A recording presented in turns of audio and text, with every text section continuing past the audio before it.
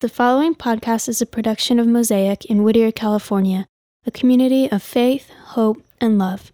For more information about Mosaic gatherings and events, please visit mosaic.org. Can I pause for a minute and pray? Thank you, Lord God, so much for this beautiful day and just the incredible opportunity we have to enjoy each other and enjoy life. And God, I just ask you to meet us in this moment. And I know that we're here from so many places. Some people feel so close to you, and who you are is an undeniable reality in their life. And there are others who are just trying to figure out even if you exist, and are just trying to make it through the day. And so I ask you to do what only you can do, to meet us at our point of need, to speak to us where we are. And God, take us from where we are today to where we cannot go without you. And as we begin this journey into practical wisdom, we are so grateful that our lives matter to you, that the stuff of life is important to you. And so we come, God, just opening up our hearts and our minds. We pray in Jesus' name. Amen. Amen. I do live around the corner, walking distance from here, and it's kind of funny. Every Sunday morning I drive to Pasadena, then to Beverly Hills, and so we're driving across the city, but rarely are we just down the street. And I'm so grateful for Octavio and Lilia and how they have just loved Whittier and loved the community and have invested their lives in just serving people and being kind and gracious. And really this time together is just a reflection of their years and years and years of being a part of the community and just caring about people. And I think that's the best way to kind of create a spiritual community. I mean, a lot of people go, well, you know, maybe we should do church, and I think it's the opposite way for Octavia and Lilia. They're just trying to do life, and out of sharing life with one another, a time has come together like this. We're beginning this series, Octavio's informing me, called Practical Wisdom, and we've been doing that across the city for the past few weeks, and it's been a lot of fun, you know, because sometimes, you know, all the language of spirituality, it can be inspiring but not really very helpful. Have you ever noticed that? That, you know, you can maybe go to church on Sunday or go to temple or synagogue or maybe go hear an inspirational speaker, and you're wired for that moment and you're ready to change the world, and then a half an hour later you're facing real life again and you're going, oh, that's right, this is why I was so discouraged. And you know, the whole idea of inspiration means that someone breathes into you. That's what the word inspired means. But when you inhale, there's one thing that has to happen eventually. Everybody inhale if you're not sure what that is.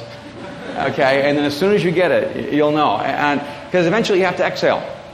And I think that's the practicality of life, is that no matter how inspiring a moment may be, no matter how helpful some insight or truth may be, that there has to be this rhythm in life where you're receiving and gaining and growing, but then you have to exhale. And that exhaling in terms of wisdom is application. It's actually just doing something with the insight you have. I wonder how many of us have so much information that we don't really need one more bit of information. We need maybe a little bit of courage to actually act on the information we know. And I wonder how many of us really just need to move into the arena of application. So I want to take you to one of my favorite passages in the scriptures, in the book of Ecclesiastes. And I love the book of Ecclesiastes because I love Solomon. And because I really resonate with Solomon, because Solomon really seemed to have more questions than he had answers. And how many of you have more questions than you have answers?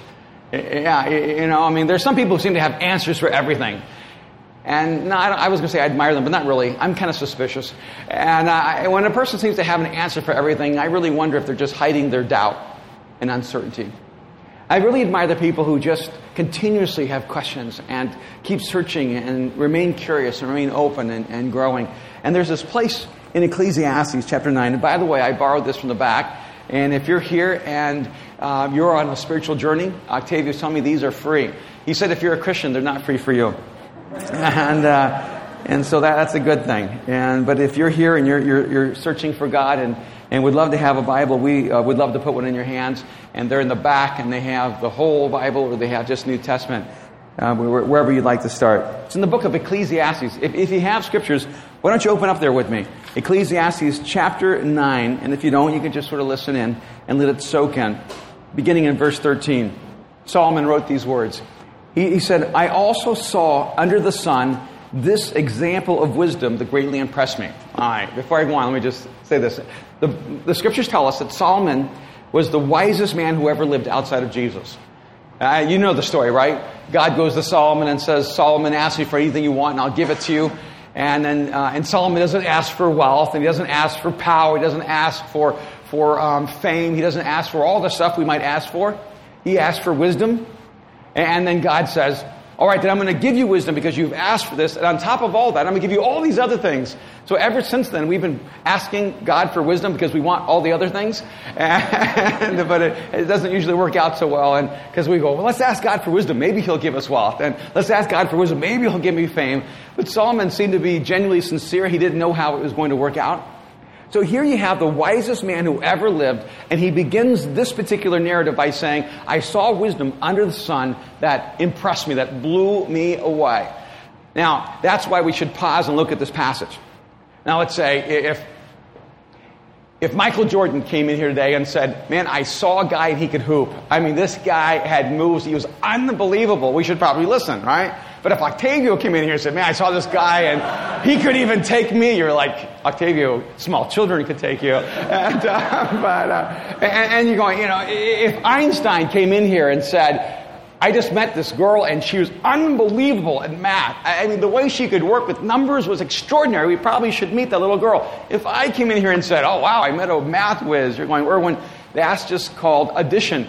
And it just depends on the person, right? And so when Solomon says he has experienced wisdom that was astonishing to him, we should, take a minute and listen. Because he sees something that we should probably pay attention to. I also saw under the sun this example of wisdom that greatly impressed me. And here it is. There was once a small city with only a few people in it. And a great king came against it, surrounded it, and built huge siege works against it. Now there lived in that city a man, poor but wise, and he saved the city by his wisdom. So I said, wisdom is better than strength, but the poor man's wisdom is despised and his words are no longer heeded. The quiet words of the wise are more to be heeded than the shouts of a ruler of fools. Wisdom is better than the weapons of war, but one sinner destroys much good. So Solomon begins to give us a picture of someone's life, the story of this poor man in a small city with a few people in it. And so you don't get the story of some big personality. I mean, there's some people when they enter a room, you go, wow, they're important. Or there's some people when they begin talking, you go, wow, that person really is intelligent or has something to say. But here's a guy who is an underachiever in an environment where he had every advantage to be the top. He was in a small city, not a big city, not New York, not Paris, not London, just a small city, and a city with just a few people in it. Maybe it was becoming more like Detroit, where people were leaving and running like wildfire. It's a small city with just a few people in it, and so it was underpopulated, and he was a poor man. Imagine this. If you were the poor man in a city that had very few people who were actually succeeding. He wasn't just a big fish in a huge ocean or a small fish in a big pond. He was a guppy in a puddle. And what Solomon is telling us, I saw this guy who had nothing to show for his life. Nothing that would cause you to expect anything extraordinary for him. And that's why I love this story. Because I don't know about you, but I've always felt like that guy. I felt like the poor man in a small town with a few people in it who still couldn't rise to the top. And then he says, and then things got worse. And then there was a great king. And he came and he attacked the city and he built a huge siege work around it, which means he conquered the city and people could not get in and people could not get out. They were trapped. And so things were not bad enough. In the everyday, mundane life, this poor man could not rise to the top. But now life got harder. Have you ever felt you were already overwhelmed by life and then life got tougher? Your job was already hard enough and now your marriage is hard. Or your marriage is already struggling and now you lose your job. You're already having a hard time making ends meet, then the economy begins to fall apart. And sometimes it seems as if life just begins to pour it on you. And you wonder, what in the world is going on? Well, this is that kind of moment. It was the kind of moment where everyone else would justify you if all you did was just lay down and died. If you just thought to yourself, there's nothing anyone can do, there's nothing I can do, life as we know it is over. There was a poor man in a small city with just a few people in it, and a great king built a huge siege work around it, surrounded it, conquered it. And then it says that this poor man saved his city with his wisdom. And I got to tell you, I have spent at least the last 20 years trying to imagine how a poor man with no resources, with no power, with no authority, with no influence, could set an entire city free against a great king who decides to conquer this small city.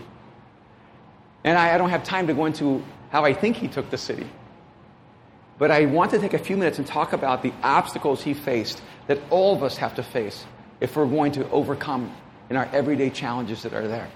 Because I think all of us have that moment where we're that poor person in a small town with very few people in it. And a great king comes and builds a huge siege work, and we feel overwhelmed by life. And we wonder, how in the world can we rise above this? And here's the wonderful thing. What we know from this passage is that you don't have to have wealth or power or education. You don't have to have fame or prestige or authority. That there's nothing in this life that can stop you from achieving your greatest potential if you'll begin to reach into the resource that comes from wisdom. He was a poor man, but he was wise. Is it possible that even today, even here we are, and we're free people, we're one of the freest countries that have ever existed in human history. Even when we're poor in this country, we're richer than most of the people who've ever lived across the face of this earth. We have more opportunity and we have more possibilities than almost anyone who has ever lived in human history. And yet, you interview people and you take surveys and you find massive depression across our country. You find incredible dissatisfaction. And in fact, I would dare say that everyone in this room at some point has struggled with a sense of depression, of despair, of emptiness, of wondering if your life will ever really matter at all. Is it possible that all the resources and all the advantages in the world will not help you if you don't actually gain the wisdom that God has for your life, to live the life that God created you to live? Let me just talk about a couple of obstacles. And what we're going to do is Octavia's going to come up. We're going to do some Q&A. We're going to open it up to you if you'd like to ask some questions. All right, here's a couple of obstacles that this guy faced that all of us are going to face. The first one is, I think, a sense of insignificance. I think the reality is that all of us, whenever we're given a God-sized challenge, well, what begins to happen inside of us is we begin to have this incredible sense of our inadequacy. You know, when a person's arrogant, when a person thinks that they're good enough and big enough and strong enough to accomplish everything, I realize their vision is way too small. Because really, if you take on a God-sized vision, you're going to get overwhelmed by the size of that vision. If you actually want to do something meaningful with your life, you're going to have this sense of, I wonder if I can actually live up to this. I mean, have you ever had a dream that just takes your breath away? A dream so big you don't even want to share it with anyone else because you're afraid they're going to come back mocking you later saying, you think you're going to do what? And I think all of us should have these little hidden dreams inside of us. You know, there are dreams you can tell other people. They're your plan B dreams. But your plan A dream, your plan A dream is the one that should scare you so much it keeps you awake at night because you so long to live out that dream. That plan A dream is the dream that you may whisper to your closest friend, your closest confidant. And even then, you're still a little bit hesitant. Can you imagine being in the mind of this poor man who began to dream at night that he could set this whole city free, who began to plan and structure in his own mind how he was going to set this city free from this great king? Can you imagine if he had called a meeting and said, I'm the one who's going to set you free, how everyone would have mocked him? There was nothing in his life that would have said, he's the guy we should trust and follow. And I think all of us are going to struggle through life with a sense of insignificance. I don't know if you can tell, but my name and me do not match. You know, my last name is McManus, which is a good Irish name. And, of course, I'm not Irish. And I'm actually from a country called El Salvador, which is south of Mexico and north of South America, really tiny little spot. And there are no McManuses in El Salvador. But I just met a guy from El Salvador. I was in Canada last week. I met a guy from El Salvador. His name was Drake Nelson. And I thought, okay, I'm not the only Irish Salvadorian in the world. And he got it from a strange other combination of things too. And I got McManus because, you know, my mom moved to the United States and my grandparents were raising me in El Salvador. And then she married a guy who was involved in what I would call creative underground economies. And so because of that, he had an alias and he walked us into a police station and convinced the police that we'd been robbed of all of our identification, and we all walked out McManus that day. So it was just all of a sudden one day I came out McManus, and so it's kind of a name that I've gotten used to. And when I wanted to go back to my Latin name, my mom said, please don't. And so I just held with McManus. But Erwin is also not my name. That's a German name. I don't know if you can tell, but I'm not German. And what happened is I was going back and forth between the United States and El Salvador, and your name matters. You ever notice? When you're in school, your name matters. If you're called Jessica, everybody wants to date you. Right? And if you're called Brandon, you're supposed to date Jessica. It's just the way that life happens. But, if you're Michael, everybody respects you. If you're Alex, they fear you. But if you're Erwin, they taunt you. And they humiliate you. See, Erwin is not the name you want to be moving into different elementary schools every year. And so every year they'd go around the first day of school and they'd call out your name, Erwin, and I'd be there and they'll look around and go, Erwin, and I could feel it, another fight coming on, and it's tough. And, Erwin was a name that basically said, you can take him, and those those girls were mean, and I wanted to change my name so many times because we were in the sort of in the witness relocation program, constantly moving every couple of years whenever my stepdad got in more trouble than he can handle. And so I constantly had to keep reintroducing myself as Erwin. And each time I thought, I should change my name. It's not my name. It doesn't really matter. It's just an alias. But what happened is I couldn't change my name because the way I got my name is I was in El Salvador and talking to my grandfather. I was maybe 10 years old. And I said, Papi, I need a good American name. And of course, all this was in Spanish. And he'd never been to America. He didn't speak English. He had no idea what a good American name was. But he wasn't going to tell me that because my grandfather's a very proud man. He would never say, I don't know. So he began to pretend he knew what a good American name was. And he said, un nombre pues. And he starts, and going, pues este nombre tiene, and this name has to be the name of an intellect. And well, I was a straight D student. And first through 12th grade, so I'm thinking intellect, wow. And no, not really. And he goes, must be the name of a conqueror. And no, I really wasn't. And I was the conquered. But he kept describing what this name had to have for it to wear me. And then he finally says, su nombre es Erwin. And I never heard that name, ever. And I said, ¿Qué, papi? And he said, Erwin. See, Latins can't even pronounce Erwin. That's the worst thing, is that we can't say W's, we can't end without a G. And I said, oh no, okay, papi, no, papi. But once he said it, it's done. He was the absolute authority, and he started writing it down. I'd never seen the name Erwin. It sounded like some kind of plant life or something. And so I went back with Erwin. And I always wanted to change my name except for one thing. You see, I was a straight D student, 1st to 12th grade, and I was a pretty broken, messed up kid, and I was in a psychiatric chair by the time I was 12 years old, and I was in and out of a hospital because I was such a mess. And I had one moment in my life where someone looked at me and said, you want a new name? Well, that name needs to be a name that has greatness and intelligence. And he went on and gave me all these attributes that I knew I didn't have. And you know what he did? He named me, he'd been studying World War II German history, so he named me after Erwin Rommel, Hitler's German general over North Africa. So now I grew up with a Nazi's name, and he's not technically a Nazi, it just doesn't matter. And yet I could never change it, because there was one moment when someone looked at me and said, you want to disappear into the backdrop of humanity. I just wanted an everyday name. I just wanted to be named like everyone else. I just wanted to disappear and be average. But my grandfather said to me in that moment, there's more to your life than you know. And I want you to hear me this morning. If you hear nothing else, if you've never heard it before, there's more to your life than you know. I don't think it's an accident that there are people named Abram who become Abraham, and Sarai who becomes Sarah, and Simon who becomes Peter. I don't think it's an accident there's a Saul who becomes a Paul. Because I think what God is trying to tell us throughout the Scriptures is that when you encounter Him, when He encounters you, you are no longer who you were. The greatness that God always intended to pull out of you, that has been dormant and asleep, has now been awakened. And I wonder if you've taken time to let God speak into your life to tell you that that sense of insignificance can be overcome when you realize the power of one person with God. There was a small city with a few people in it.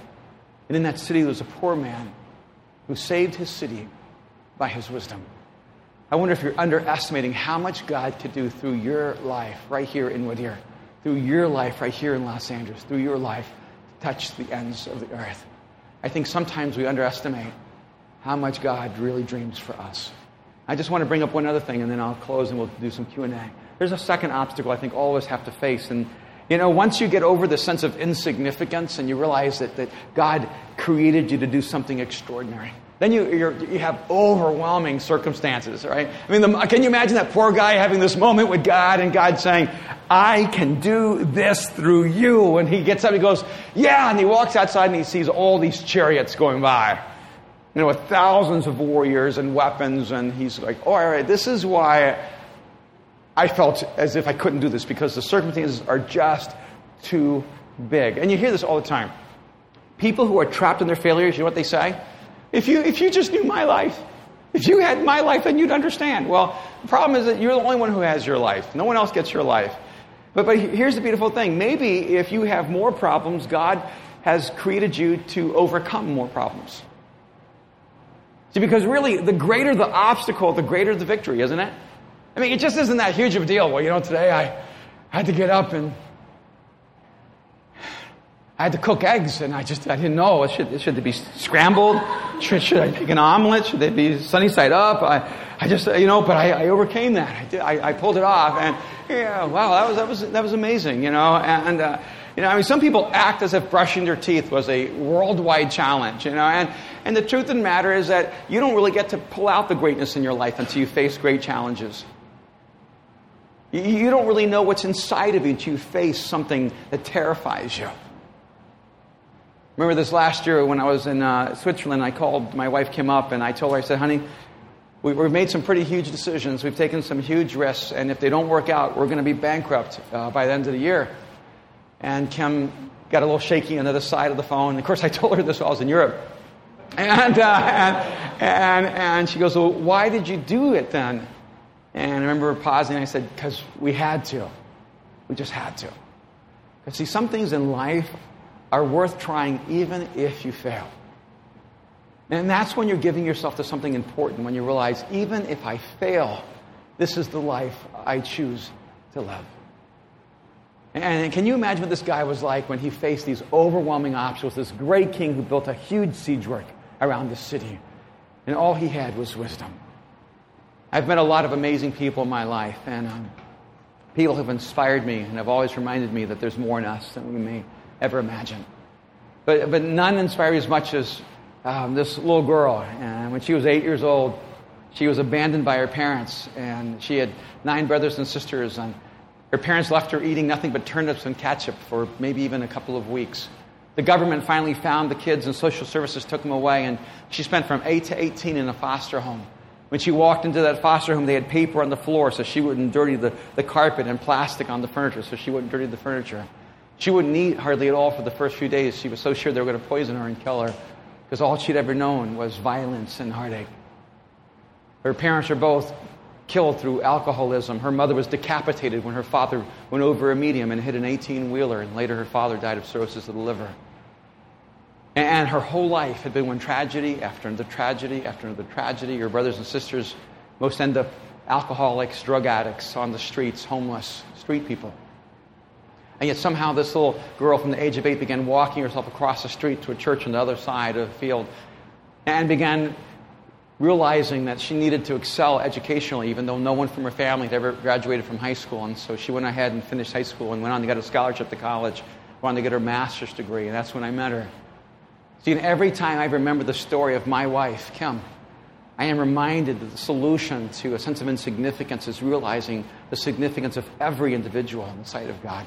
And the solution to overcoming overwhelming circumstances is to have an overriding commitment to something bigger and greater than yourself. See, when she was 14 years old, she didn't really know who God was, but she just cried out to God and said, God, I'm yours, and anywhere you want me to go and anything you want me to do, I'm willing to take that risk. And when I met her, she was on her way to Africa to work there as a humanitarian and to serve people there in crisis. And I realized what happened was that no matter how bad her life was and how bad her world was, she refused to allow herself to focus on the pain of her life. And she gave her life to try to relieve the pain in the lives of others.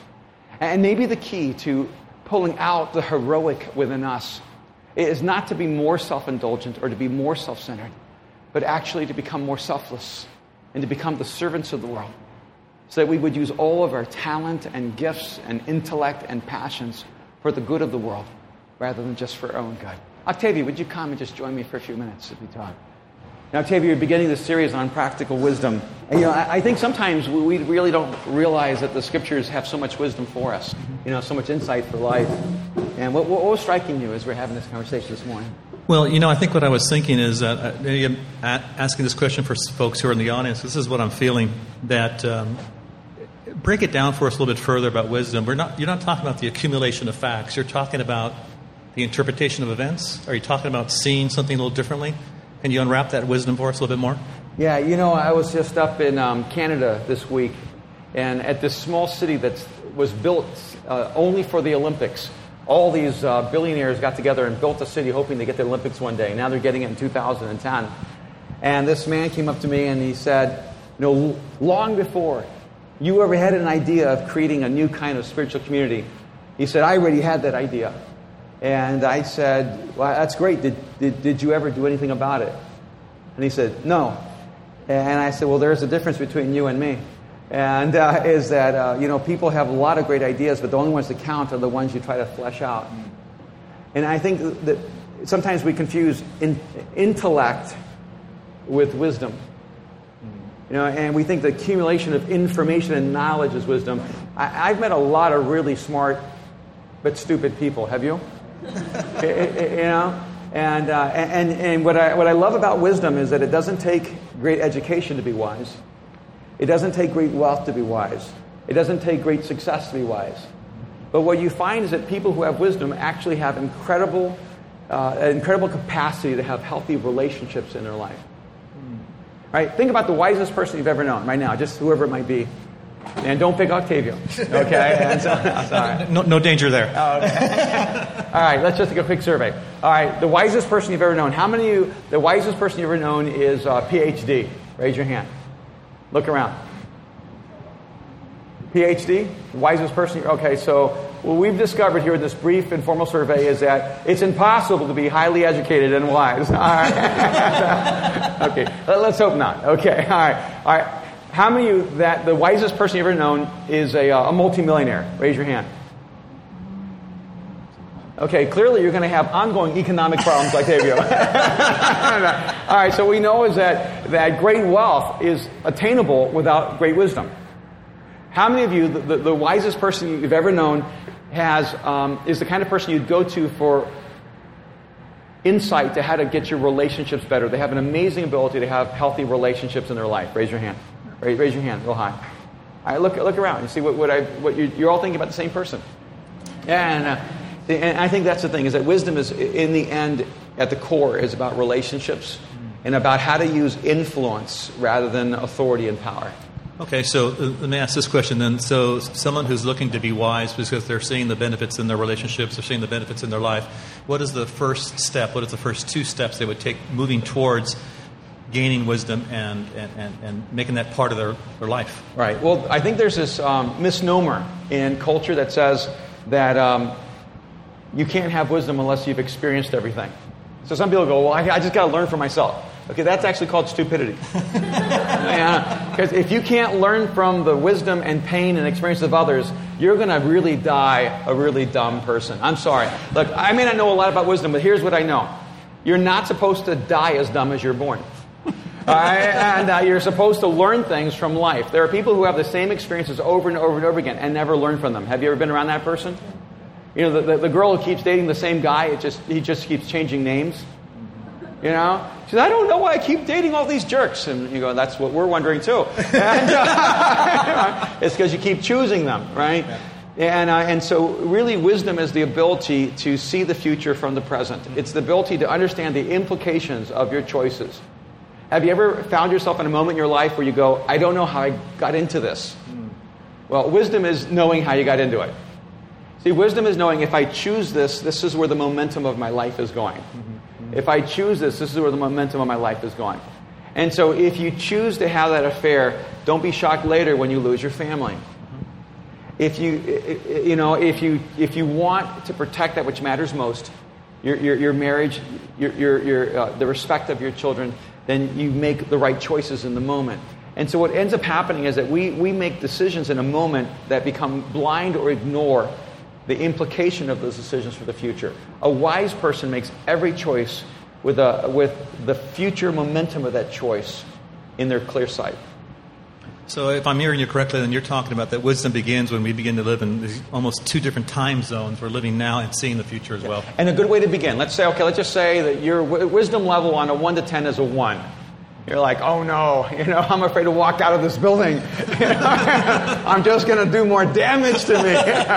And so here's where you begin. 1 is that the scriptures say that the fear of the Lord is the beginning of wisdom. All right, now, I always thought that was a strange phrase because I don't think fear is a positive emotion, right? But fear is a good thing because it lets you know where the problem is coming from. Like pain. Pain is a good thing. People always want me to take medication because I'm always in some kind of pain because I like playing sports and I'm pretty aggressive. And they go, here, we'll give you some pain pills. I go, I don't want pain medicine. I want to know where the pain's coming from so I can fix it. Yeah. And they go, oh yeah, most doctors, after you tell them, they go, oh yeah, that's true. They just want to alleviate your pain so that you aren't a problem to them, but you actually get worse. See, fear actually helps you know where to redirect your life. And so when it says the fear of the Lord is the beginning of wisdom, what that means is that what you fear establishes the boundaries of your freedom. So if you're afraid of heights, you stay low, right? If you're afraid of spiders, you stay spiderless. And, if you're afraid of enclosed places, you stay in open spaces. Whatever you fear establishes the boundaries of your freedom. But if you only fear God, then only God establishes the boundaries of your freedom. And then it says that perfect love casts out all fear. So when you're in a relationship with God, and all your fear is directed toward Him, He casts out all that fear with love, and now for the first time, you're truly free. So it begins by making sure that you don't fear the wrong things. Don't fear failure. Don't fear death.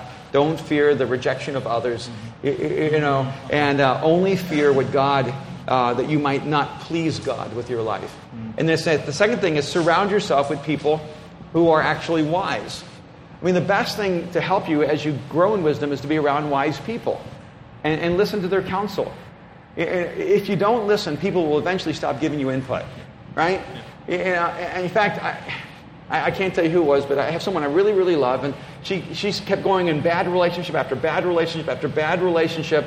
4 kids through 3 different men. Was married for about 8 minutes. And then in one of those relationships, it fell apart again, and she goes, did you know it was the wrong relationship? And I said, of course I knew. She says, well, why didn't you tell me? And I said, because I always tell you, and then you always hate me. So I just thought this time I won't say anything. She goes, yeah, but this time you didn't warn me. And so it's a lose-lose. Yeah. And so some people you go, it's like spitting into the wind. Yep. Right?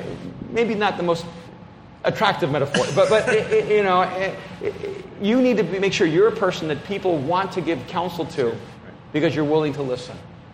Right? And then just start with small choices. Every day make a small choice, like to eat healthier.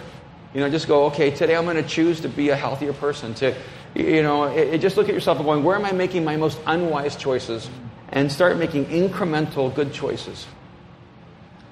Well, let's open it up for some Q&A out here on the floor. There's a microphone that'll be floating around, so if we don't get to you, we have a few minutes to speak loudly. But who's got the mic back here? Oh, all right, there's Corey. Give a hand up, Corey, for standing up with the microphone. Well done. Anybody like to get us going? Ask a question. This example you just gave with your friend, she's still part of your life. Oh, yeah, absolutely. She is. And now I just always go back and tell her, bad choice, bad choice, bad choice. Because you see, it's not the people, it's her life that magnetically draws the wrong people to her. If you keep making bad choices in your life, you tend to draw people who will bring more destructive patterns into your life. If you make good choices in your life, you start drawing people who make positive contributions to your life. Yes, and we're still very, very close. Yeah. I've noticed one thing that over and over again, when folks have bad relationships or things seem to break down, it's not just in one area. It's going to be probably in their work life. It's going to be in their personal life. It's going to be in their relationships are casual ones. And what's funny to me is that, just like you were saying a moment ago, is that person doesn't see it.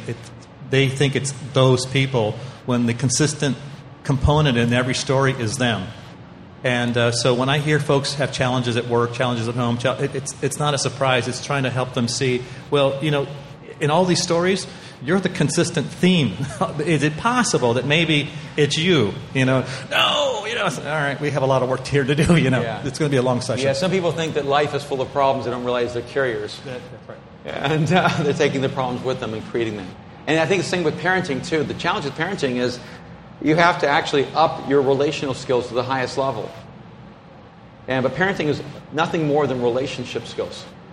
And if you don't have healthy relationship skills, you're going to have a very, very difficult time parenting effectively. Which, by the way, is why community like this is so important. I mean, you can go to seminars and learn lots of stuff. You can go on the internet and study the Bible in the Greek and the Hebrew.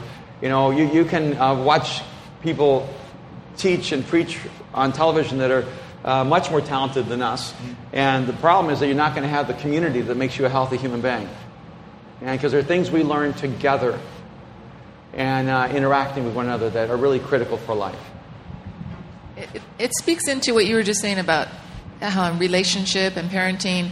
But what if that person that you continually try to speak into their life is your family member, somebody that you're responsible for, and they're just not getting it yet?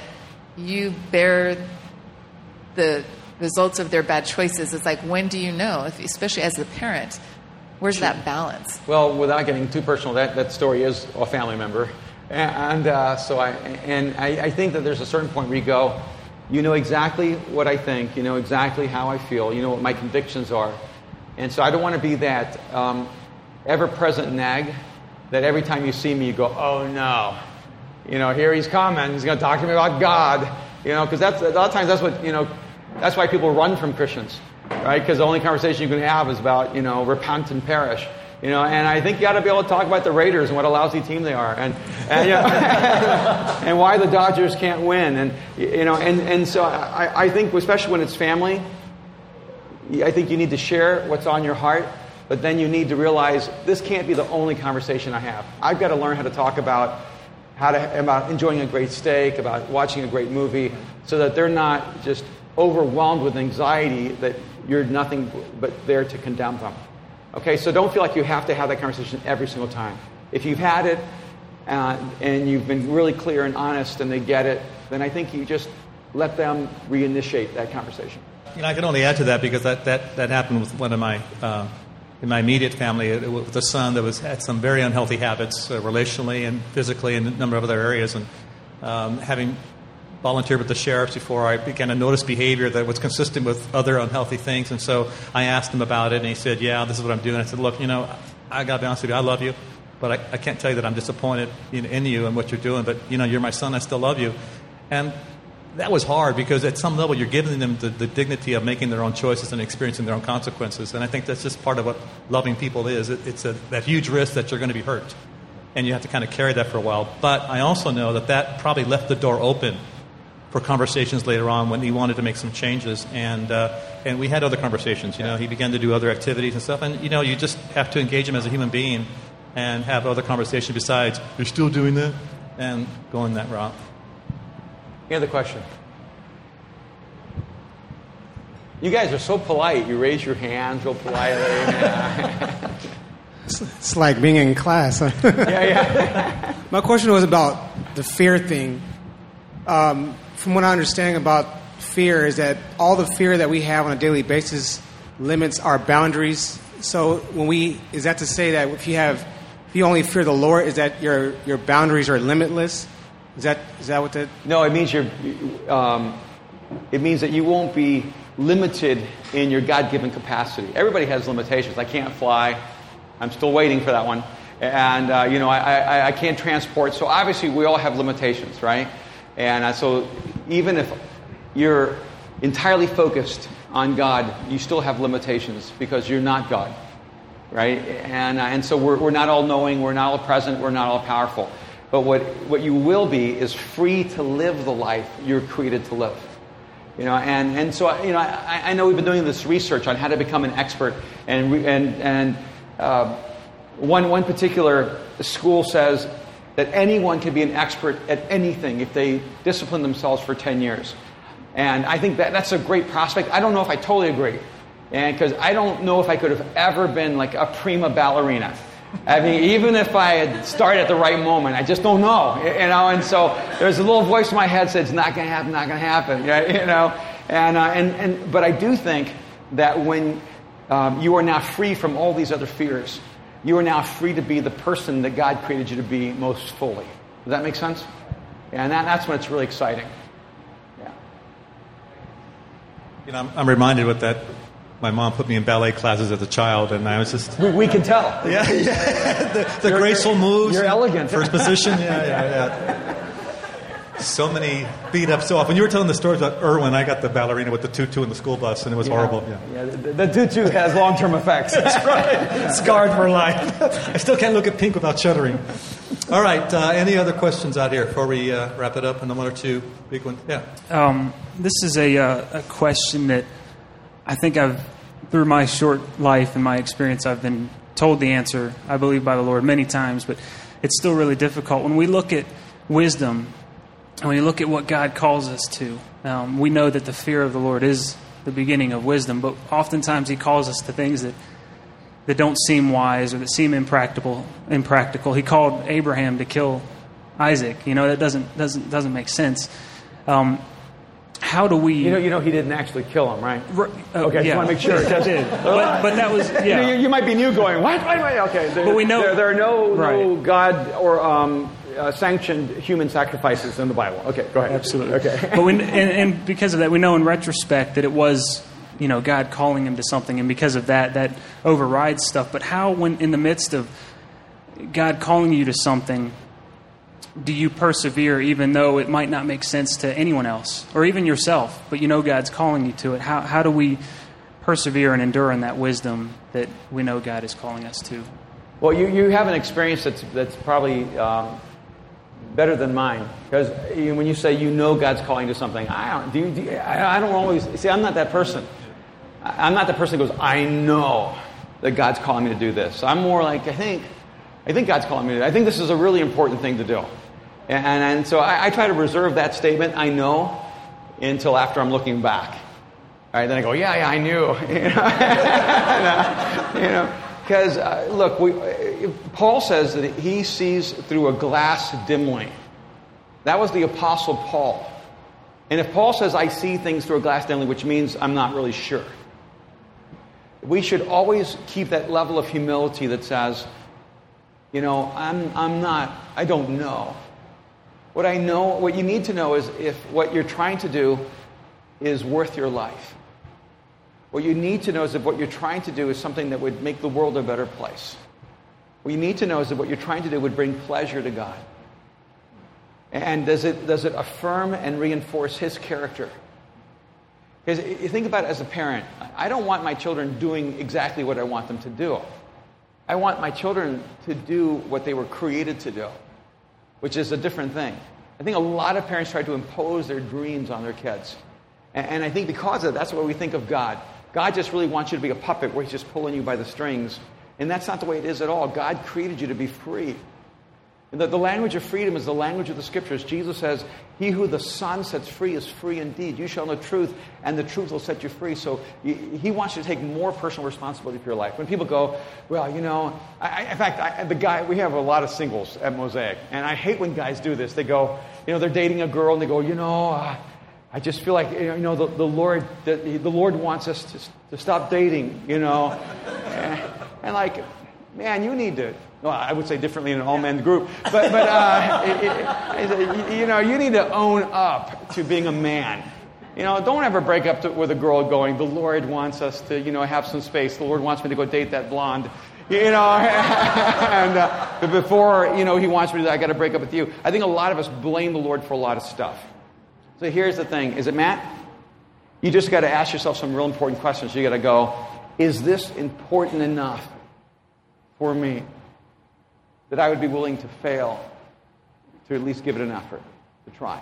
See, we live in a capitalistic culture that says success is the proof of God. But success isn't the proof of God. Your character is the compass of your life. It may be that God allows you to fail. It's the process in doing something that actually brings God pleasure and that God really revels in. And I think we're so... look, 9 out of 10 things in my life, I have no idea whether I'm going to succeed or not. And I just know it's worth the risk. You know, when we started Mosaic, we didn't know that we'd be where we're at today. And, I mean, we couldn't have conceptualized people creating communities like Mosaic across the world. And we could maybe dreamed it. And, but we didn't know these things would happen. You know, every time I write a book, I take a deep breath and go, I wonder if anyone will even find the book valuable. Everything, and you're laying your life on the line. You're opening yourself to public scrutiny and humiliation. And believe me, I go and I read all the criticisms about everything I do, and I go, oh man, you know, and you have to step back and ask yourself the question: if the whole world hated what you were doing, could you get up in the morning going, I know what I'm doing is important? And because, you know, Jesus didn't really have a lot of people cheering him on. And so I think what you have to do is ask yourself, if I fail at this, will my life still bring pleasure to God? If I fail at this, will I still be able to come to my last breath and go, it was entirely worth everything I had to do this? And I think that's when you begin to really live a life you enjoy. I worry about people who hate their life but want desperately the success. Because there are a lot of actors like that, you know, in the industry. Oh, you know, I just hate it, and I just hate all the auditions, and I hate the way I'm being demeaned and berated, and then I'm trying, and if only I could just become, you know, this person and get to this level of success. If you don't enjoy the process, you're probably never going to be successful.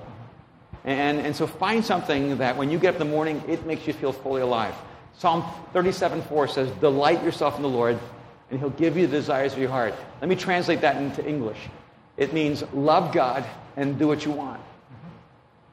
So love God with all your heart and then pursue your passions with all you got. Does that help? And I think that's the way to go. You know, so just admit it. I don't know. I think that I know. I think this is what I think God wants me to do.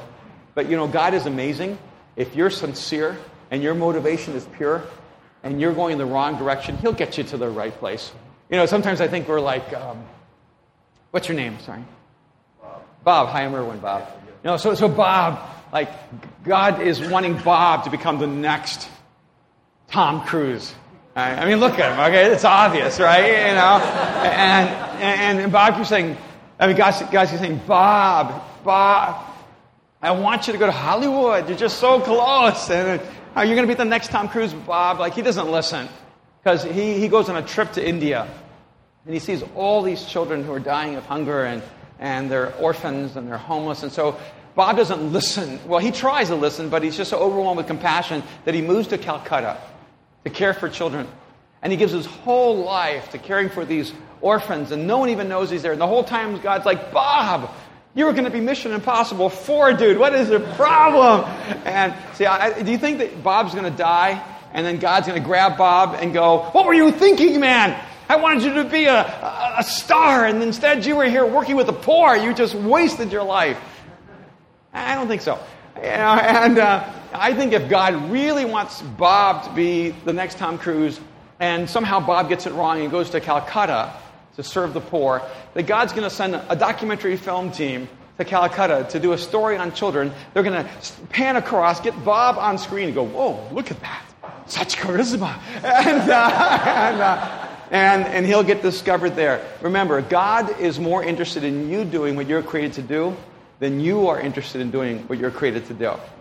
And so if you move with sincerity, and if you move with right motivation, even if you do the wrong thing for the right reasons, God will get you doing the right thing for the right reason.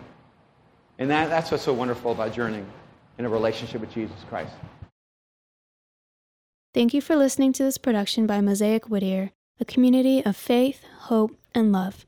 For more information about Mosaic gatherings and events, please visit mosaic.org.